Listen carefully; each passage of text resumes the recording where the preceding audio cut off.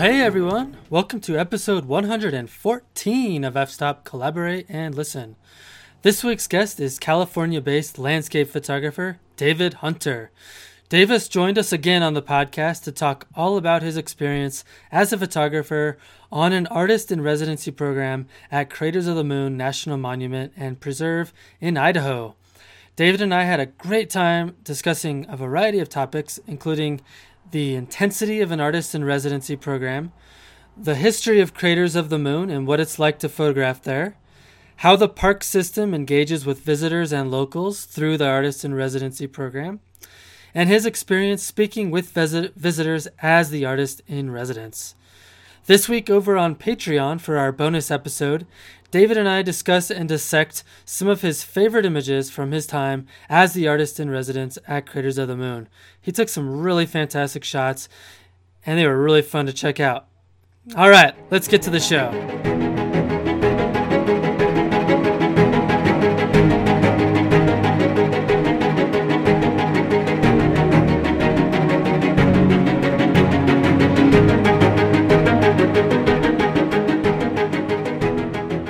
David Hunter, man, it's awesome to have you back on the podcast. Well, thanks for having me, Matt. I appreciate it. Yeah, I'm excited for what you got going on right now. You're actually just wrapping up a artist in residency program at Craters of the Moon. Is that right? That is correct. I came last Monday, the 10th, and I'm going to be here through Friday, the 20th. Awesome. So, what's it been like so far? It's been really awesome, actually. This is my second residency that I've had in 2 years for a national. Technically, it's part of the national park system, but it's Craters of the Moon is a national monument, but it's all administered by the National Park Service. And I was selected for this residency 2 years ago. I guess there was about 63 applicants, and I came in second. And so they emailed me, and they said they had picked some kind of sound artist for last summer as the first person. A sound artist? Yeah, so somebody who produces sound, different sound files. So as an artist, so interesting. But what they told me, the head of interpretation, is like, look, we've been running this program for 10 years and we've never had a photographer. Wow. And it's like, we really liked your stuff, but instead of, reapplying the following year, would you be willing to just take it for the following summer? I was like, sure. Why not? I'd be happy to do that. Yeah. So that's how it happened. So what's kind of the main reason that the Park Service offers the artist in residency program? Because it seems like it's not quite for everyone, but it seems like an amazing opportunity if you can do it. Right. It's actually got a long history. I think dating back, I have to check my facts here, but I think it's probably dating back up into the 30s, 1930s, because I know that artists were a big part of promoting conservation and Yosemite. I think some of the first images and paintings that came out of Yosemite, people didn't believe that that's what it looked like. They just thought it was, artistic flourish or something. And they're like, no, this is actually what it looks like. They thought it was just a bunch of like an Albert Bierstadt painting. Right. And I know that some of that was covered in that documentary that Ken Burns did on the park system. Okay. But I know that it's just had a long established role, and I don't know how many parks do it, but there are several that have programs, and each park administers it differently. Like where I'm at right now, Craters of the Moon, I'm the only artist for the summer.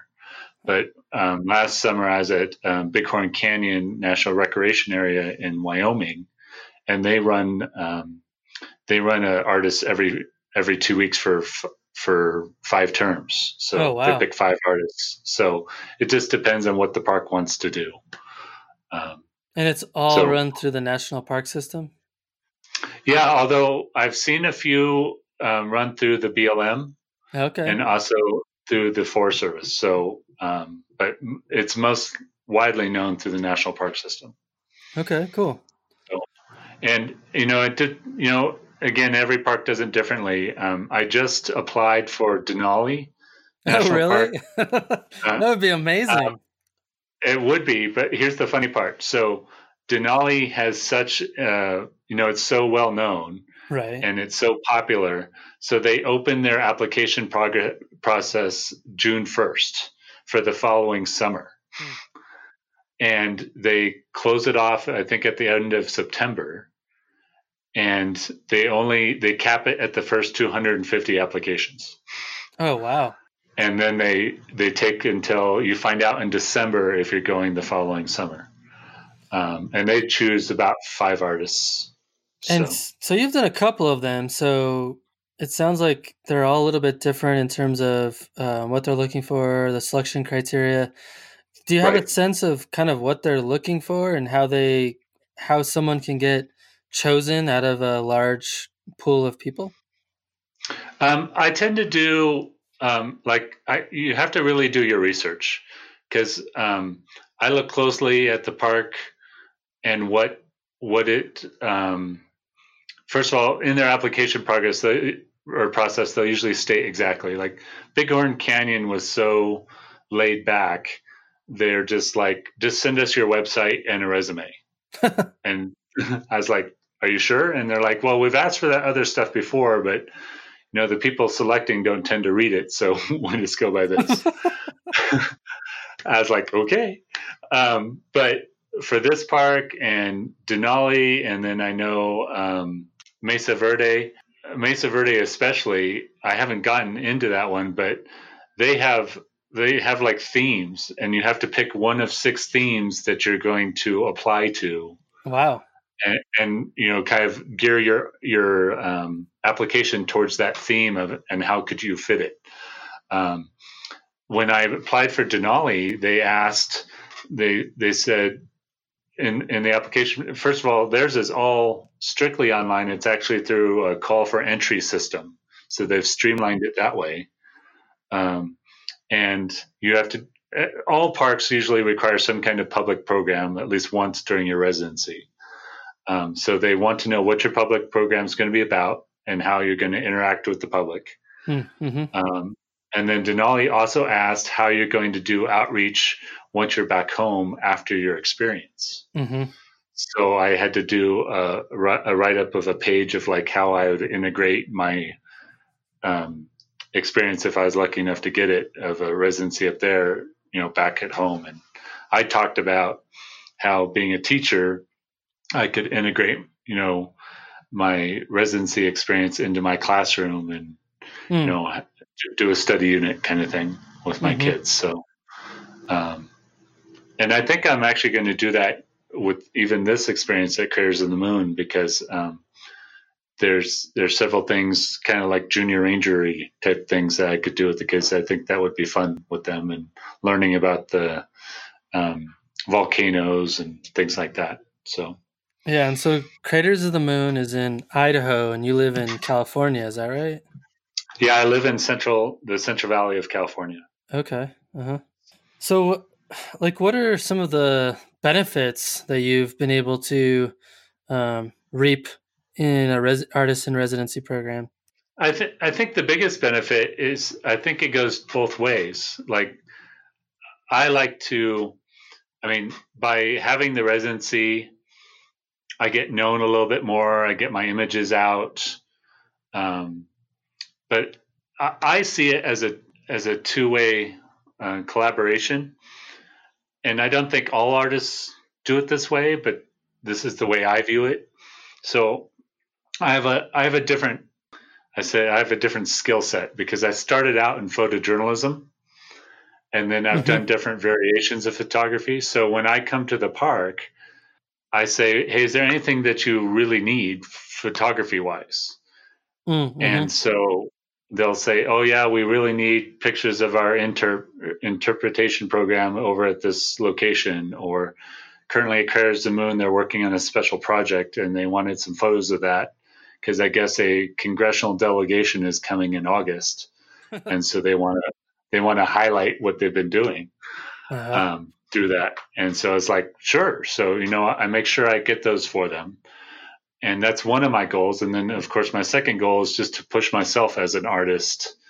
And it's like, what can I do creatively?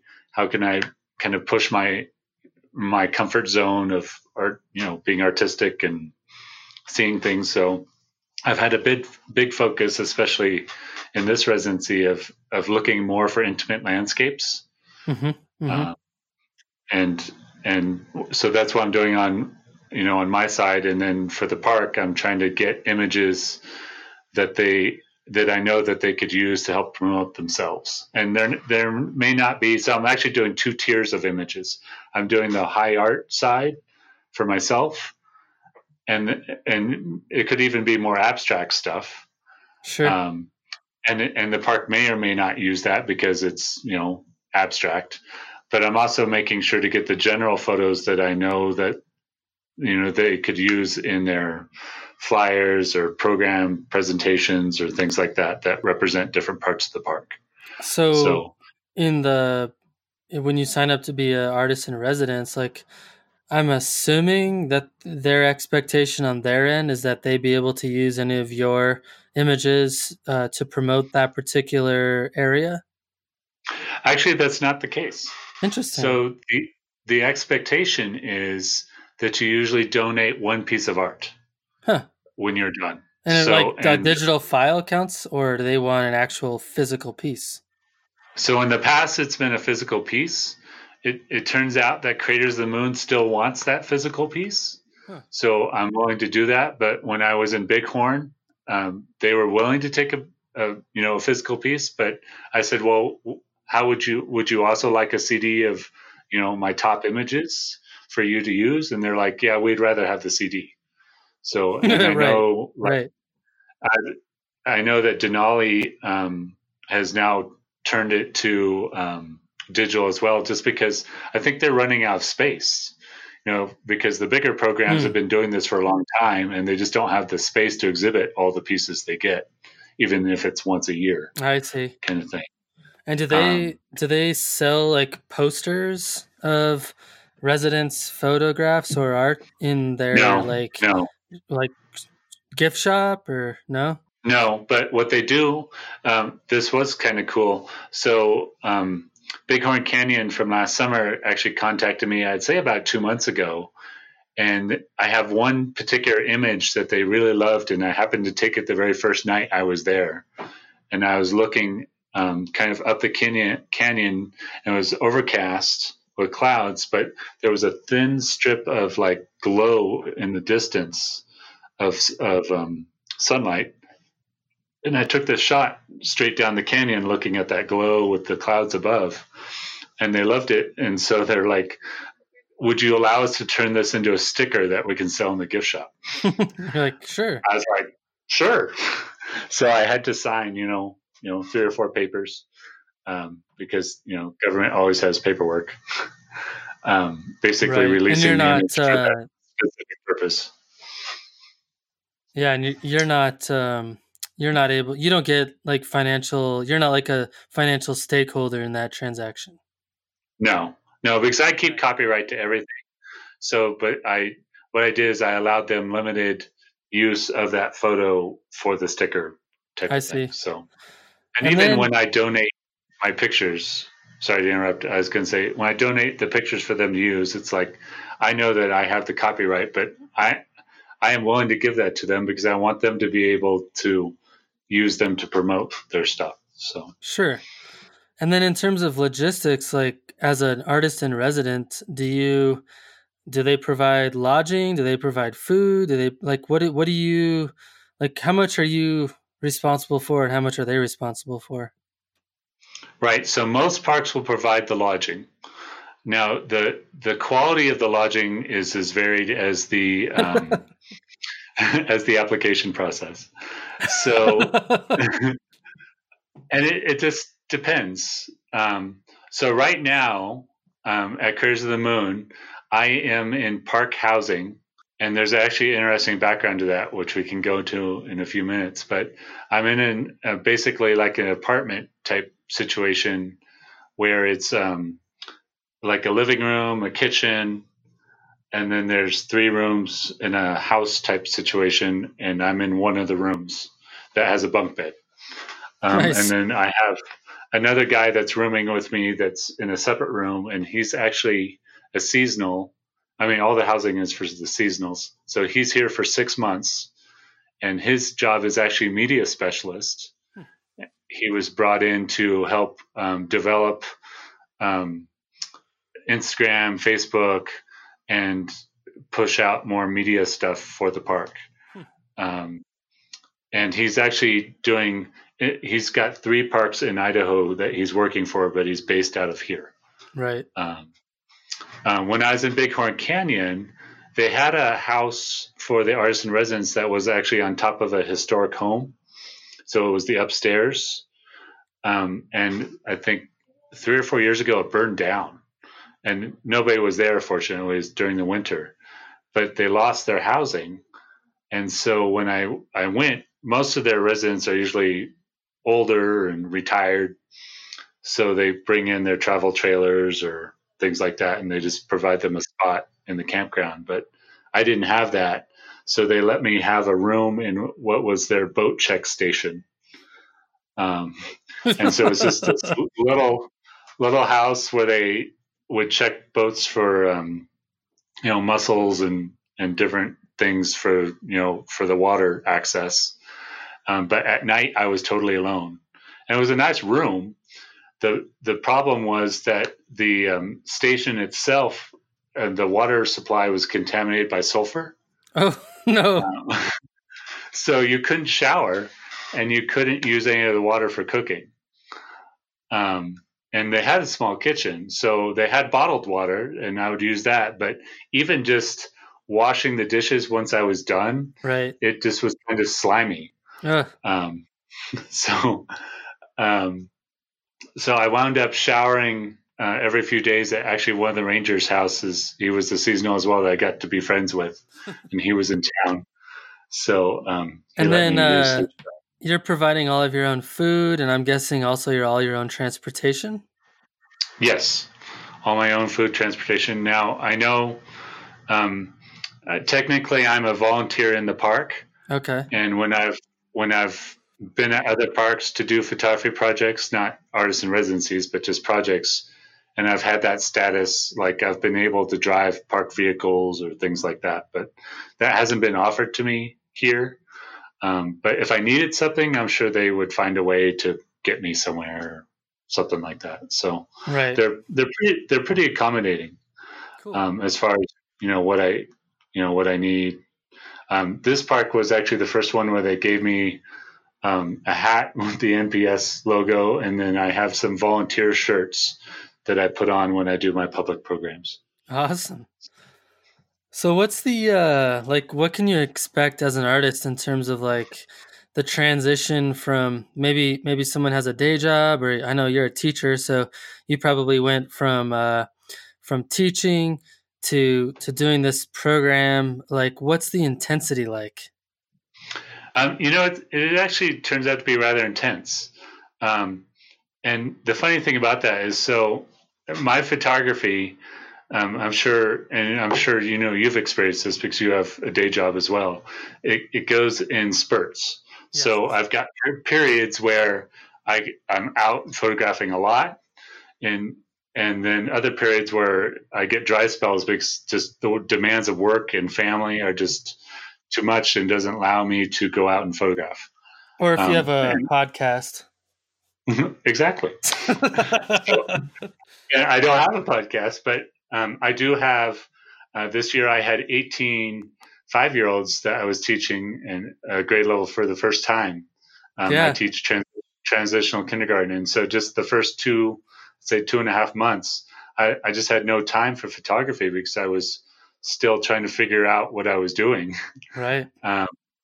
For teaching. And it was a lot of prep and organization, and you get home at the end of the day and you're just wiped. Yeah, I'm not going to take pictures today. Right. So, or just, just editing or things like that, Right. So I ended teaching on June, I want to say 7th. My kids and I got in the car and left on June 8th. We stayed overnight in Carson City, Nevada, because that's where I grew up. So I visited with my mom there with the kids. And then we drove on from Carson City to Elko, Nevada, which is where my aunt and uncle live. And I dropped my kids off. And they get to spend 2 weeks with my aunt and uncle, which I'm very happy about because that's actually how I used to spend my summers. Yeah. Is up in Elko.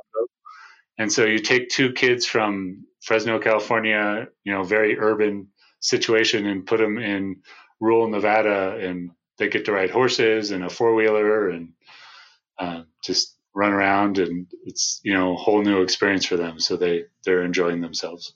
That's awesome.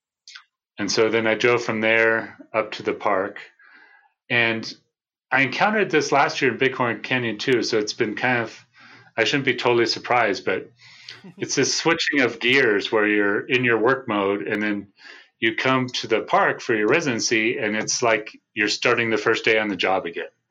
But this time the job is photography, and you're expected to go out every day and just make art. And that's the best job ever. It sounds really easy, but during the year, if I get a chance to do that, I just I go out on a Saturday, or like you've gone out to climb a mountain and you're gone for the weekend, right? Right. And so it's this limited time. I've now got a 2-week period of just where my only job is to go out and make photos every day with a couple public programs interspersed in that, and it's like, wow. Right. And I'm right? sure that listeners who also have full-time jobs are like thinking to themselves, "Oh my God, that sounds amazing." And then everyone else who doesn't have full-time jobs and does photography full-time are probably like, "Yeah, that doesn't sound that great." Right. And it's not like I have pressure from the park to produce, because as an artist, they don't, they're not saying you must come up with something. But I mean, I have my own pressure on myself. It's like I gotta show that they made a good choice, right? Right. That they chose wisely. So the first 3 days I was here, in fact, I'll tell you this. So I arrived at, I think, 9 a.m. on Monday, the 10th. And by 1 o'clock that afternoon, I was already out in the field with a survey crew documenting them doing termite surveys. And then 2 hours after that, I was out in the monument photographing old volcanoes and things like that. So I literally jumped right in. I didn't have much time to even unpack. I think I did that the next day. Right. Where I set up my room. And then on that Wednesday, so that would have been the 12th, I immediately got to know a few people, and that was really nice as far as within the housing and some of the interp staff. So one of the people I got to know, her name is Molly, and she's an astro ranger. So her job is to talk about the night sky and things like that, interpret for the park on that. So that'd be awesome. We got up at 3 a.m. on Wednesday morning and went out to the lava fields to try and capture the Milky Way. And I had this kind of pre-visualized thing of where I would photograph the ranger with the Milky Way in the lava fields. And as soon as we got out there, I timed it, planned it all in Photographer's Ephemeris. And then I realized that as we get out there, that twilight just happens a lot faster here. I don't know if it's our latitude or what's going on, but the Milky Way was, because we had this window between the full moon setting, or almost full moon, and twilight, and I thought we had the perfect window, but it turns out twilight just happened faster. Oh, so yeah. I've seen that happen. Yeah. So I wound up just photographing her in her ranger outfit out on the lava fields and just kind of looking at, the sky in general. And then we did a few other poses, and just for fun. But so you put all that together to get back to your question of like, early mornings and just the intensity. And it's like I'm putting out all this creative energy, and after a few days, I'm just tired, right? Right. And I actually put some movies on like a jump drive that I was going to watch in my downtime, but it's like I haven't even had time to watch one yet because when I'm not photographing, I'm eating or I'm sleeping. Right. And it's kind of this cycle of like, oh, this is so energizing, and then it goes to crash, and then it's so energizing, and then it goes to crash. Right. And usually the crash is in the middle of the day for 4 or 5 hours because I've been up early. Yesterday morning, I got up at I got up at 3, but I left the car at 3:30 in the morning and hiked 3.5 miles to a crater that's out in the wilderness area that I'd seen on the Google Earth, and I'd done a bunch of planning before I came to Idaho, pinpointing different places I wanted to try and check out. Yeah. And I got there at 5 a.m., so hour and a half of hiking in the dark. Unfortunately, the trail was pretty straight and narrow, so it was easy to follow. Yeah. And I had a little bit of moonlight to help me out, but I got there and I was just blown away because the Google Earth did not do it justice.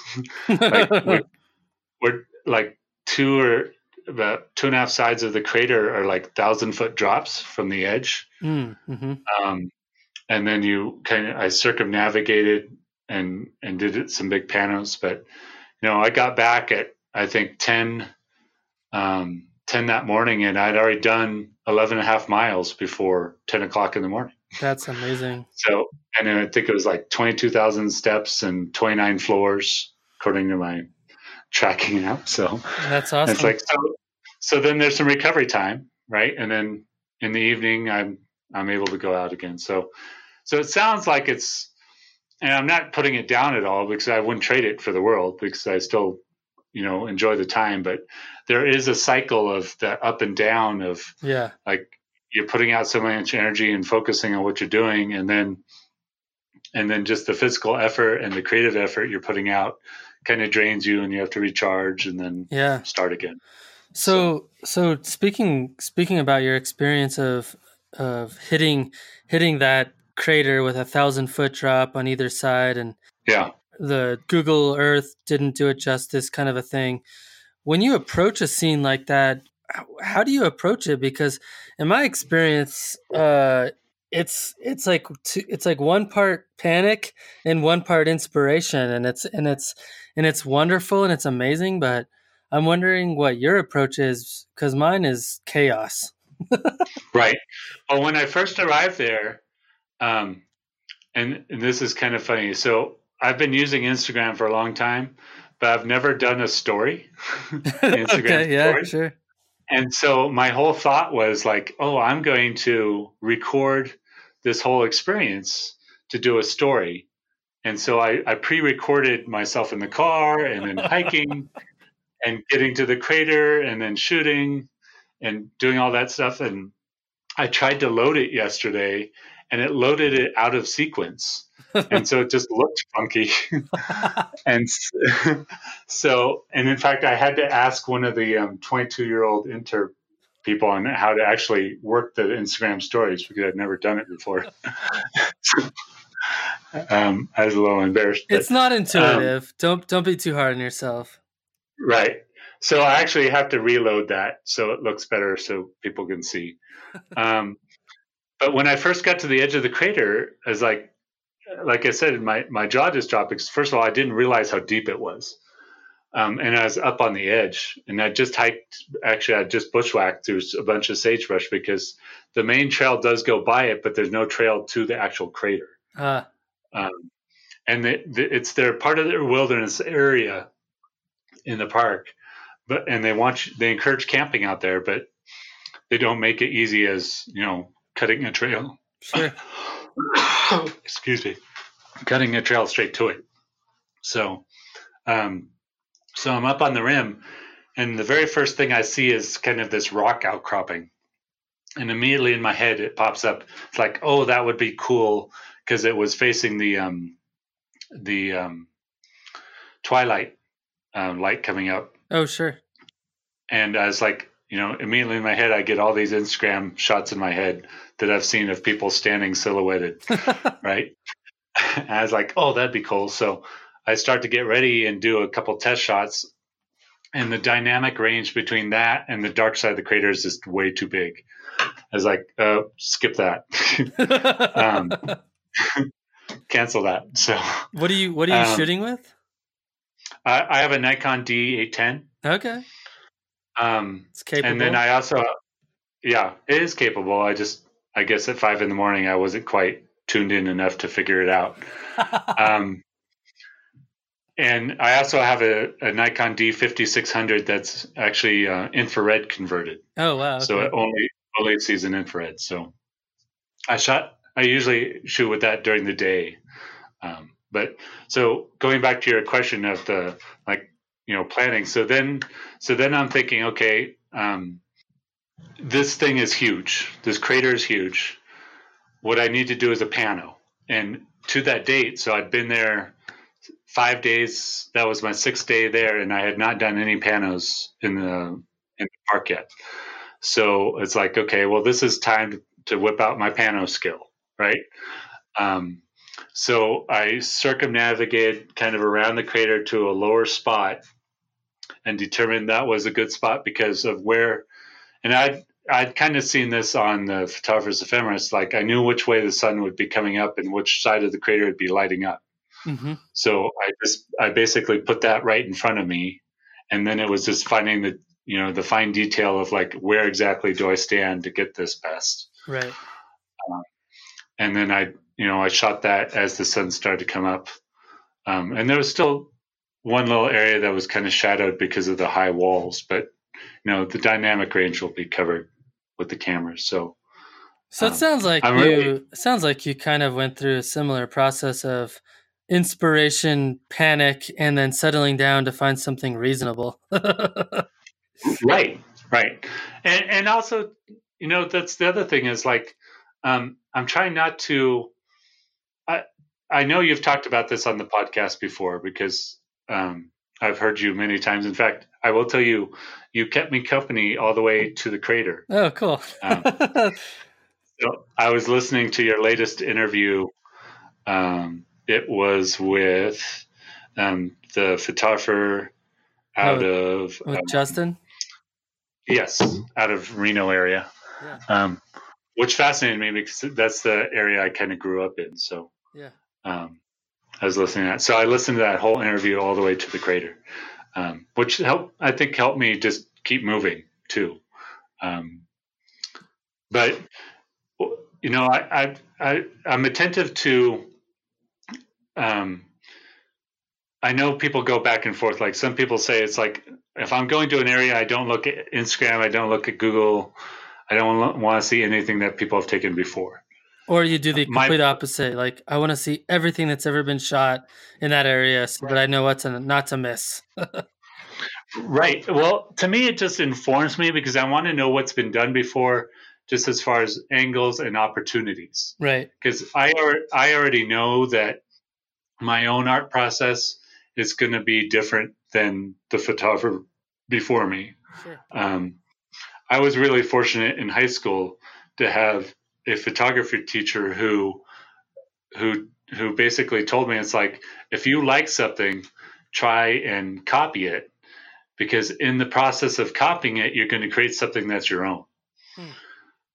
And I don't go out and try and copy other people's images, but just that thought of like, I've seen something and now I'm going to go out and try and make a piece of art inspired by that, and try and then put my spin on it.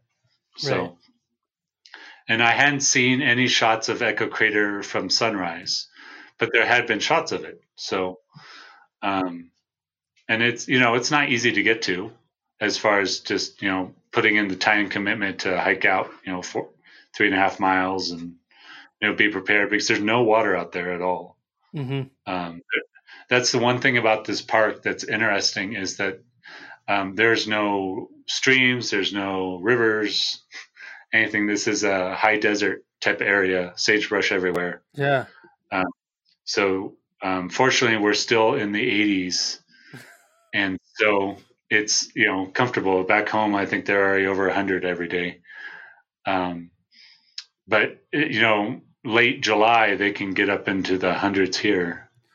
Well, and, maybe this is a good time for you to talk a little bit about Craters of the Moon and the history of that park and kind of what it's about, because I think it's kind of one of those national monuments that flies under the radar and that people don't know a whole lot about. And I would love to hear about kind of what that place is about. I've never been there myself personally, and seeing some of the photos you posted on Facebook and Instagram, it looks like a really fascinating place that's kind of untouched by a lot of artists. So what tell us what it's about.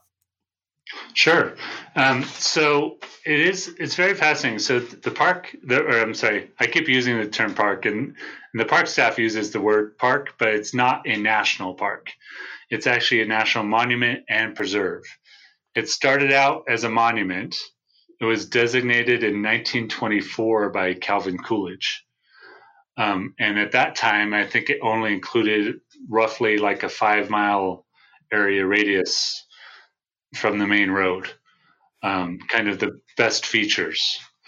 And then what was interesting that is in 2000, Bill Clinton designated the preserve part, but at the time there had been a lot of land use, because if you look at the monument on a map, what you see is it's all volcanic, but they have lots of volcano type hills and things like that, but it's not the big volcanoes we think of like from Hawaii. What happened was there's something called the Great Rift, and it was basically a split in the earth, and the lava just kind of bubbled up. So, and it went over the Snake River Plain, and if I've got my geology right, the same geothermal activity that's happening now under Yellowstone used to be under this monument, 2,000 years ago. And because of the plate tectonics, it's just now migrated under Yellowstone. So all this lava kind of bubbled up, and then it kind of split out in fingers in different areas. And because it was finger shaped, it created certain areas within the monument that were actually still, just basically land. And the lava kind of isolated them and made these kind of land islands.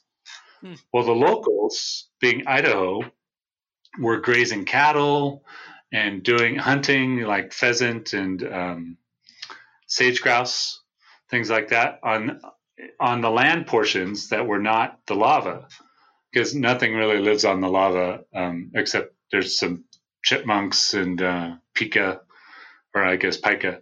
That's really the only mammals, but I have not worried about rattlesnakes at all, because there's just no way they can survive on the lava part. Yes. But you've got these isolated islands. So when Clinton designated it as the preserve, he included all the lava flows, but that kind of isolated the land islands in the middle. And the locals were like, we don't mind it being preserved, but we still want access to our hunting grounds. Right. And so what they wound up doing is the National Park Service does the monument and the preserve, and then they created a separate BLM, or Bureau of Land Management, or preserve, that only captures the land islands.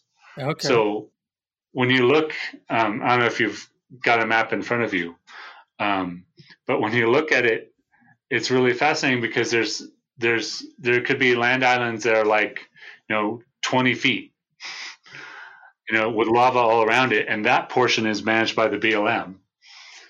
But you've got bigger areas that are a couple hundred acres that are also surrounded by lava, and that's also managed by the BLM. So that's the one thing that's holding back. So to jump back real quick, you've got a national monument, a national preserve, and then you've got the BLM monument, and all three units are encompassed in one in this monument. Yeah, if you look at it on a satellite in Google Maps or Google Earth, you can definitely see all these little like patches of like round circles of islands all over the place. It's very interesting.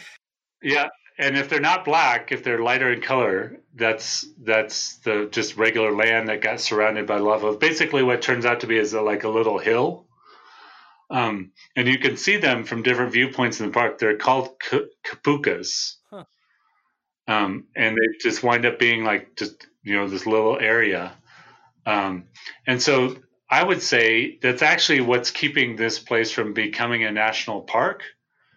Is because right now there's this delicate balance, and the balance was reached by the locals and the government saying, "Look, we want our land preserved, but we also want access." Right. So right now they have the perfect balance between access and protection.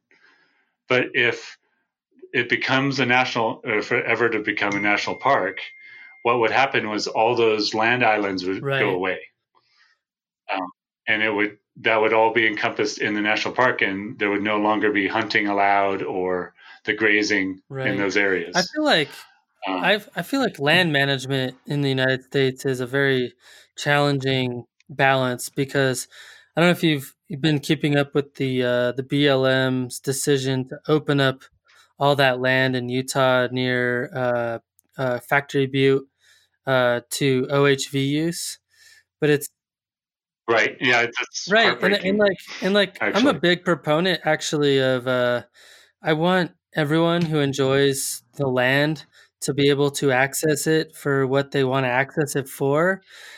But I think it makes a lot of sense to kind of divvy it up to different uses so that different uses aren't disturbing other uses. For example, like nature photographers and wilderness advocates, we're not going to have the same type of impact as, say, hunters and livestock grazing and OHVs. It doesn't make sense for there to be a ton of overlap between those land use types. So I just wish that the BLM was a little bit more thoughtful in terms of carving up the landscape so that it was, like, oh, this area makes the most sense for this type of user. This area makes the most sense for this type of user. I feel like maybe that's the best way to think about it. Although, if you do that, then obviously you're going to limit access to different areas to different uses. But I think that's a good thing. I don't know. I'm not a land manager, but it sounds like they're kind of thinking about that up there in Idaho. Right. Well, and I mean, it seems like they were able to strike a good balance, because if the government were just to come in and say, no, this is national park and we're just doing this, there would be a huge rebellion from the locals, because it's like it's a government land grab in the locals' view. Right. Like right now they feel like this is what works. And interestingly, everyone I've talked to about this issue here have all said that it would actually not be healthy for the monument either, because it would triple the they get so many more visitors, right, just by changing the title. Yeah. Like, because I have a friend that works in Pinnacles National Park, and for many years that was a national monument, and then it got converted. And so I asked him, I was like, well, what's the difference? And he's like, we're not managing it any differently than we were before. It's just a change in title. But that, suddenly it's so much more prestigious when you hit national park status that everybody wants to come. So right now it seems like, in this park or monument, they've reached a good balance, and it's working out. And actually, I want to talk to that real quick. So going back to the history a little bit. So when this park was when this monument was designated, there was a boom in national parks, and it was in the 30s. And at the time, people were recreating, and they wanted to, make more places for people to visit. So it was established under that context. Then the World War came along, and resources were scarce. So park visitation was way down. Things were diverted other places. And after the war was over, you've got a whole generation of people, the baby boomers, who are, having kids, and they wanted to suddenly start recreating again. And right. So the Park Service actually got a huge influx of money, and it was called Mission 66. And it started in the 50s. And the goal was to have everything completed by 1966. And so many parks got, there's books out there on this called Mission 66 if anyone's interested. But so many parks got lots of funding, and they built brand new visitor centers and, employee housing. And so everything in this park, the visitor center and the employee housing, was all built in the 50s. And from the outside, it actually still looks like it's the 50s. The design elements and all that. I mean, it's obviously been modernized in different ways. It was kind of funny when I first got here. I had to sign several waivers acknowledging that I was aware of the lead paint that was probably 50 coats under the paint that was currently there, and to not be chewing on the walls. Right? So they're basically just covering themselves. But interesting enough, there's two buildings in this park that were from the original 1930s construction, and one is a bathroom in the campground. It's like a log cabin style, and the other is a maintenance building that's kind of in their boneyard where they store stuff. And so they're still standing, but all the other buildings in the park were built back in the 60s or 50s, and then completed by 1966. Yeah. So that's crazy. And yeah, now I will tell you something interesting. So the park is currently working on a project, and I think it's a great example of how when you've got a remote park like this, sorry, I keep saying park, but when you've got a remote monument like this, it's kind of isolated. So the nearest town is named Arco, and it's most famous for, believe it or not, for being powered for an hour by nuclear power. So there is the Idaho National Laboratory, which used to be, well, it still is government run, but it's now called the Idaho National Laboratory. So it's a nuclear research facility, and it's where they came up with some of the first nuclear reactors. Right. And it actually is the only place that is still on record of having the first fatalities for a nuclear accident, when one of the reactors they're working on overheated and 3 guys were killed. I think it was back in the 50s. But they developed nuclear, basically nuclear engines, and they built them for submarines. Right. And so in town, there is the sail, or the top portion of a submarine in the center of town.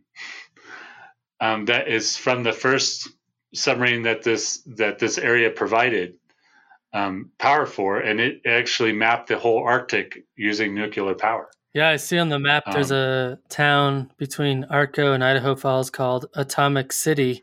Yes. Which is hilarious. Actually, a friend of mine that I went to high school with went to, he has his master's degree in engineering, mechanical engineering. And he actually has a job at Bechtel Bettis in Idaho Falls. And basically they manage all of the nuclear waste for the Navy. Right. Yeah. And it's a Navy research facility. It's like, what is the Navy research facility doing in Idaho? Right. Oh, it's all about nuclear. Right. So yeah, they've got that sale in town, and the funny side story to that is that apparently when that submarine was made, it happened to be that its boat number was 666, and so Nice. it's called the Devil Boat, but it's been controversial in town for many years because it's a very conservative um, town, Yes, it is. and they don't want the 666, promenaded. And apparently it's been graffitied over multiple times and it's been fixed because apparently the town still has to issue a report to the Navy. They've leased the top of this sub for 100 years at $1, and they have to send in an annual report on how it's functioning, even though it's not functioning. Right? It's just sitting in a park. So That sounds like government waste at its yes. finest. All right. So going back to the project in the park, so it's very remote. And so I had to sit down with the superintendent the other day, just chatting, and he asked me to take some photos of a project they're working on. And basically, what they're doing is they're rebuilding one of their trails. So back in the 50s, when the park got all that influx of money to build the new buildings, they actually put in the roads and they put in the trails. And at the time, the thinking was like, well, we just need to put trails to these popular features, but we're crossing lava fields. So how do we do this?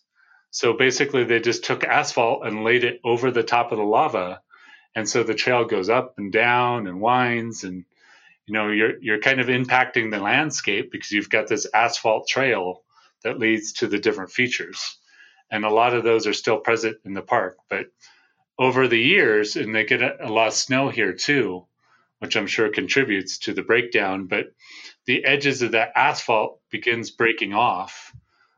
Sort of like calving of a glacier. And, you have to fix it and it looks bad and just causes problems. So they've got a new trail that they're building and they put it out to bid. And when they put it out to bid for contracting, the bid came back at $3 to $4 million, which is a lot of money for a 2.5 mile trail. And what they're doing is they're trying to make it handicap accessible. And all the trails are basically handicap accessible, but they don't comply with that whole degree angle part because they followed the lava path. So there's dips and rises, and it can be hard to push a wheelchair. So they wanted a more level surface for a trail to see these features. So they did some rethinking. And what they came up with is that Congress issued the park a special status, and they now keep 100% of their entrance fees. So nothing goes to the federal government for that. And then they also got special hiring status because they're a remote park. So what they did is they're hiring a bunch of local kids, high school and just graduated kids.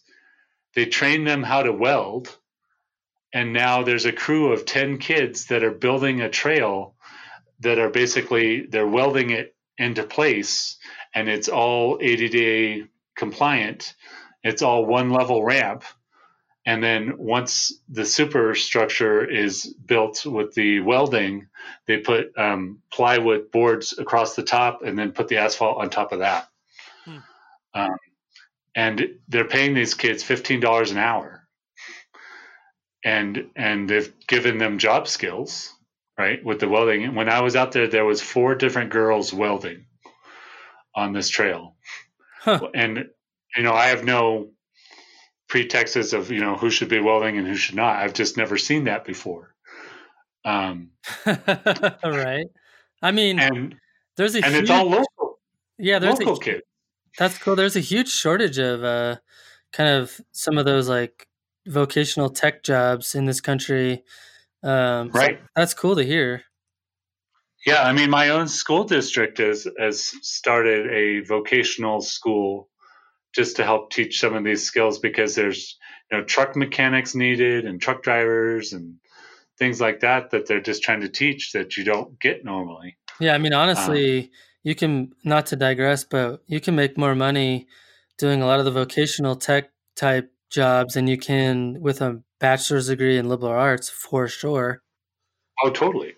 And so so the superintendent's really proud, and I think he has a right to be, because, and sort of like we talked about the whole management of the park thing, it's like, here's something where they're really benefiting the local community. Yeah. They're grabbing local kids who, have, decades of family history in this area. They're putting them to work in the park. They're giving them job skills. And here's the best part. So I told you that contractor bid of $3 to $4 million. They're completing the project for $300,000 to $400,000. Wow, that's awesome. So, but by having that special hiring status and just using their own funds. That's cool. So yeah, it's pretty awesome. Yeah. So I know you had mentioned earlier that one of the requirements of being an artist in residency is that you have to speak with visitors. Can you tell us kind of what that looks like? Sure. So all residency programs usually have, depending on the time you're there, but if you're for 2 weeks, you have to speak at least once, give some kind of public program. And depending on your art, like if you're a painter, maybe you give a painting demonstration, or I've seen different artists do different things. From my research, it's like there's like leather workers who will come out and demonstrate how they're working with the leather and putting in the designs and things like that. So, as a photographer, I kind of come down to, most likely a slideshow of some kind. And I don't have to do that, but that's what the facilities have kind of enabled me to do that, because the 2 parks I've been in so far have had really great amphitheater situations and set up to do that. So, so for my public program, I presented yesterday. It actually didn't start till 9:30 at night, which is interesting, but unfortunately, that's just the way it works here for all public programs in the evening, because they have to wait for the sun to go down for it to be dark enough to use their screen in the amphitheater. Right. And so I gave my program on how to take intimate in landscapes with your phone. And the reason I chose that topic was I learned this from my residency last year. Is like last year I gave a presentation on night photography, and I had 3 participants. So, which was not a lot. And even the park, my person in the park who was handling me she's like, that was a wonderful presentation. But what I realized out of that was like, it was a good presentation, but it wasn't relevant to the general public. Right. I was targeting photographers, and there was only 3 photographers in the local area that were interested. Right. So, and being remote, you just have to deal with that, right? Right. Totally. So this time I designed it to, it's like, well, I thought about it as like, well, what does everyone have that could relate to? I was like, wait a second, everyone has a phone, and they take pictures with their phone. And so I was like, well, what if I just, twisted it, or not twisted, but, tweaked it a little and said, well, what if I taught them to be, not generalists in photography, but more specific to intimate landscapes and just the basic elements of that. Now, at this point, I have to give full credit, because I've been getting a lot of inspiration lately from Charlotte Gibb. Yeah, totally. That you had on the podcast. And so I read through some of her articles and her basic principles, and I adapted some of my slides to the principles she talked about.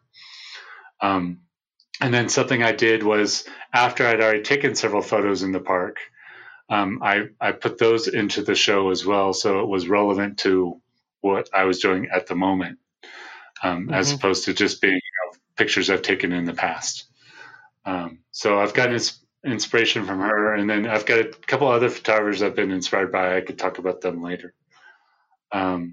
I was also reading some articles from Erin Babnick and drawing some inspiration from her. She has that one article that's really popular on the basic visual components in photographs. I don't know if you've seen it. It's like 6 different elements that she talked about. So I used both of those kind of combined to come up with a presentation. And then I threw in a bunch of iPhone shots I had also done that, kind of adhered to those principles. So, and they're just general guidelines for people. And how many people came, and how was it received? So it was received really well. As with anything, we had a few glitches. I think I started around 9:40, and at that time it was still light enough to where you couldn't really see the slides very well being projected. And of course, they're using an old projector, so it wasn't that bright. So I went through everything, and then after talking about all the slides and the principles, I actually went back through the presentation really quickly once it got darker so they can see the pictures better on the slideshow. And then, of course, the government laptop wasn't working, so I wound up using my own, which wasn't a big deal because I was prepared for that contingency just because I've done enough presentations. I know how this works. So if something can go wrong, it will. Right. So that's worked out really well. I think did I say already? I think there's about 30 people there. Nice. Nice. And they enjoyed it. So, and that's then awesome. I took on another duty while I've been here, which I haven't done before, but I've been really inspired by your work and the other work of the Nature First group. Oh, awesome. The Nature First photography. Yeah.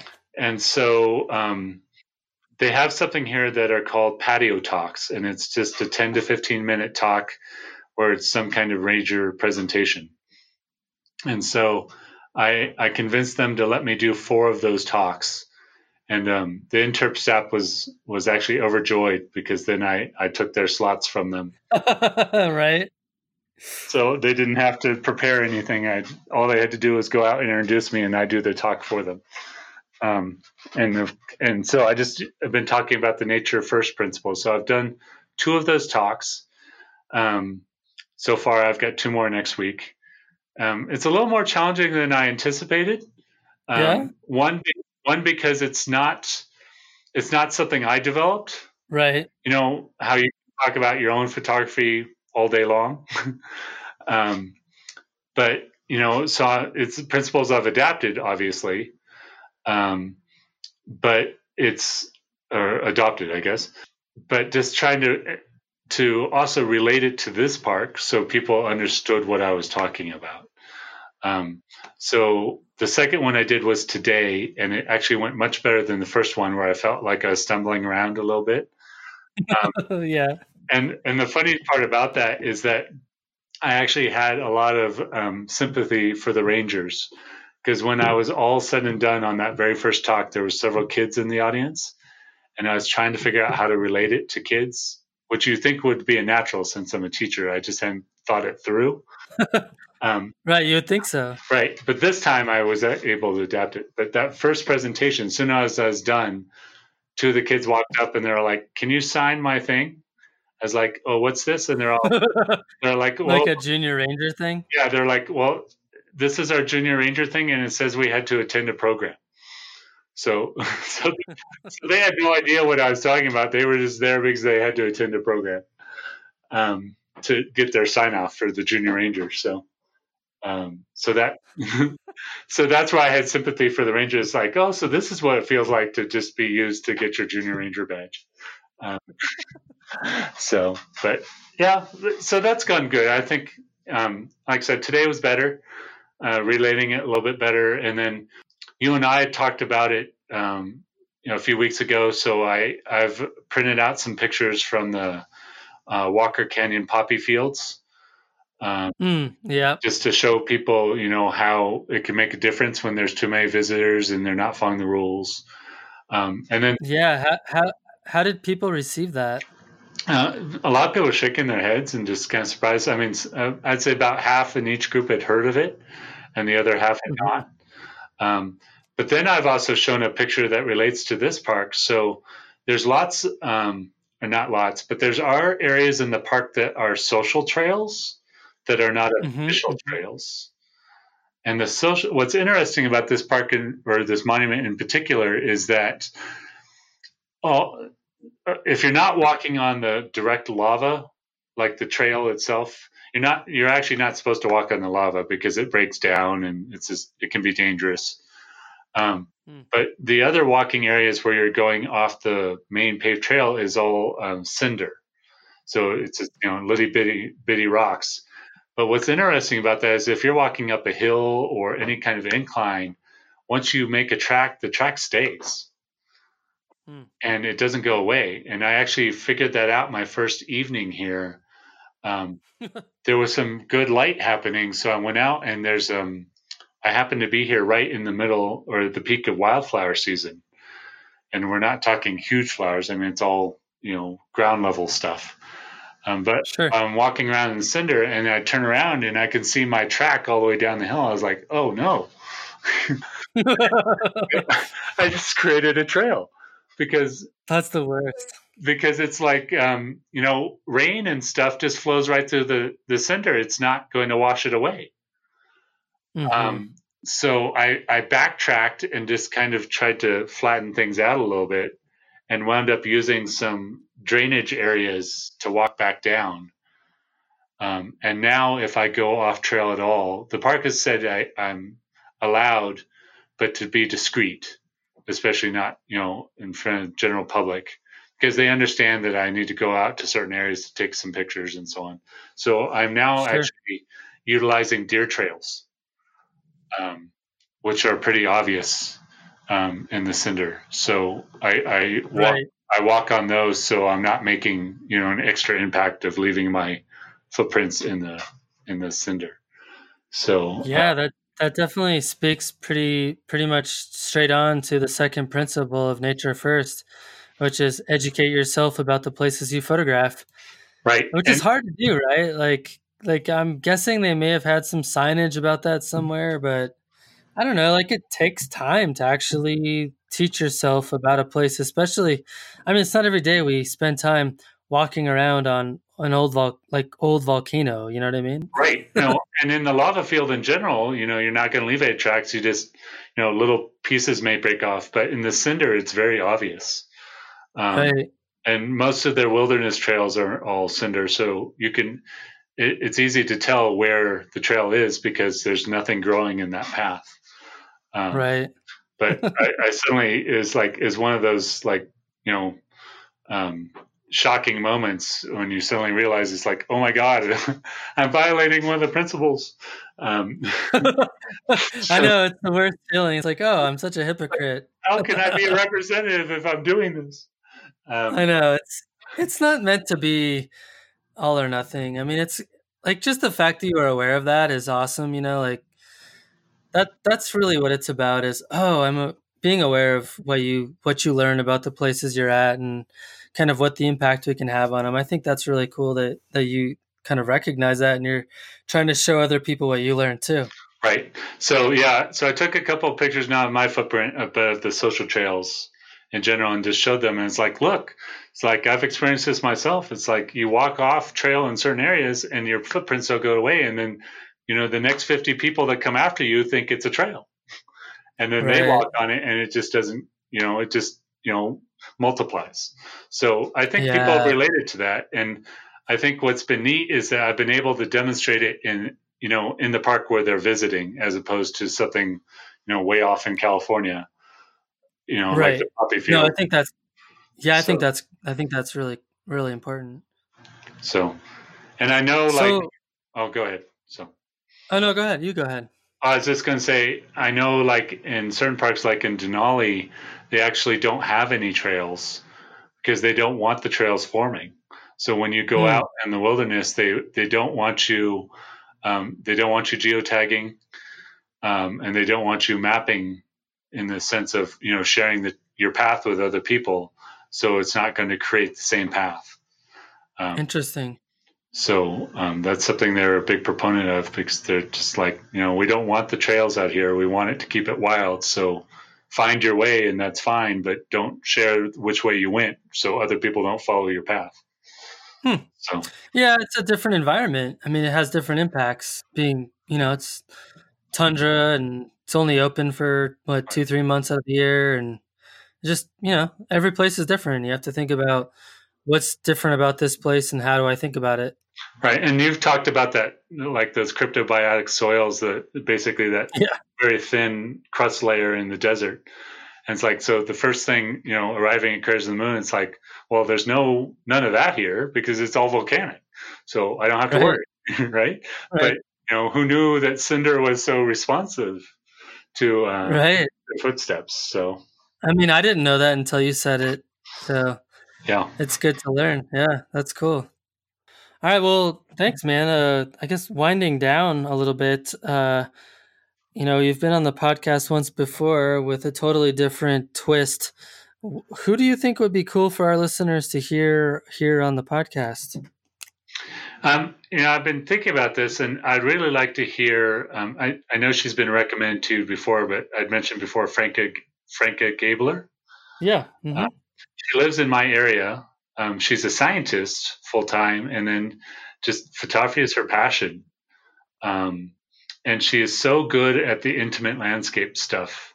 It's really amazing. It's like I've seen her work for years and years, but I don't think I've really tuned into it until the last 6 months or so. It's just really paying attention to the intricacies that she depicts. Mm-hmm. The other one would be David Hoffman. And he also, it's funny, him and Franca go out shooting together a lot. And they're both good friends with Michael Fry, who's the Yosemite photographer. So they all kind of live near each other, actually. I was going to say, I think Franca and Michael are both friends with Charlotte Gibb. Yes. Yeah, it's that whole group. And so I'm sure that they influence each other. I mean, a couple of years ago, David Hoffman had this incredible image, and you know how sometimes you could just be looking at something and suddenly it just kind of smacks you in the face. Mm-hmm. And it was one of those images where it was the bottom of, I want to say, El Cap. So it wasn't even the full view, but the light was just hitting the bottom of it just right to where it was kind of sweeping into the trees. And then he had a little bit of a meadow, the trees, and then the rock lines coming into it. And it was, such an impactful image to me. Awesome. But again, it's definitely one of those intimate landscape type photos that, so both of them I would recommend highly to just talk about their work some more. Cool. So, and they've both exhibited in Yosemite, for the Yosemite Renaissance that happens every year. They're quite known in our area. So very cool. Well, man, David, this has been really fun to catch up and talk all about your artist in residency, and really appreciate you being an ambassador of the Nature First movement. So thank you so much. Yeah, no problem. So if people, you'll put the links in the show notes, right? Oh, 100%. Yeah. So, I'm on Instagram as Photo Hunter, only Hunter with no vowels. So PHOTOHNTR. Yep. And then I just have, Facebook, David Hunter or David Hunter Photo. Awesome. I have a web, but it's just a Flickr account because I just, I have no time to develop a web page. Yeah, it's a lot of work, but there's also a lot of benefits to creating your own website if you have the time. Yeah. Cool. So, all right. Awesome, man. Yeah, let's do it again someday. Okay, sounds great. Cool. All right. Well, thanks to David for coming onto the show to talk all about his experience in an artist in residency program. I would highly encourage other photographers to take advantage of this incredibly unique opportunity. I know I will be looking into it for the future myself. Well, do you find yourself wanting to listen more? Fret not, we have 81 bonus episodes over on Patreon for anyone supporting the show at the $5 a month level and higher. It is by far our most popular level of support because it grants you access to bonus episodes every single week. Speaking of Patreon, we're doing something a little bit new over there. Patrons of the podcast are encouraged to participate in our themed photo contests by submitting them to the community board on our Patreon page, which can be found at patreon.com/FStopCollaborate. facebook.com/fstopandlisten/community. The current theme of intimate landscapes ended today, and I had a really fun time selecting a winner this time. We had some fantastic submissions from Jared Hills, Steve Bennett, Ken Kelchermans, Jackson Frischman, and Michael Rhino. Everyone did a fantastic job of representing the current theme. In the end, I decided to pick Ken Kelcherman's photo of sand on a beach. It was quite mesmerizing. I just could not stop looking at it. Check it out. It's in the liner notes. Nice work, Ken. I'll get you a prize very soon. Our next theme, which will end July 26th, is Mountains and Deserts, in honor of a tattoo that I'm getting this month. Let's see all those awesome shots over on our community board. Okay, let's talk about who's coming up on the podcast. We've got Brandy Mowles coming up. She's a Facebook and Instagram marketing expert. Waihao Pan, a landscape photographer living in China. Taylor Gray, a travel and landscape photographer living in the Pacific Northwest. David Cobb from Photo Cascadia in Oregon. And lastly, a really fun panel conversation with Aaron Reed and Colby Brown, which was all about marketing and business. Okay, well, my favorite part of the podcast has come up, and I'd like to give a very, very special thanks to our Patreon podcast producers. These amazing people contribute to the podcast at $20 a month and higher on our Patreon page. Thank you all so very much. I cannot do this without you. You are awesome. All right, so let's start with Gary Randall, Zachary Smith, Matthew Boone, Richard Wong, Matthias at Photomagica, James Bakavoy, Danny Lefrancois, Ken Dono, William Nurse, Lori Berenson, Anton Everine, David Kingham, Jason Matthias, Charlotte Gibb, Jeff Peterson, Chris Rice, Eric Stenslin, Jack Curran, and Michael Howard. If you're listening, hopefully I'll talk to all of you tonight at our awesome Google Hangout. Thanks for stopping in, collaborating with us, and listening. See you next week.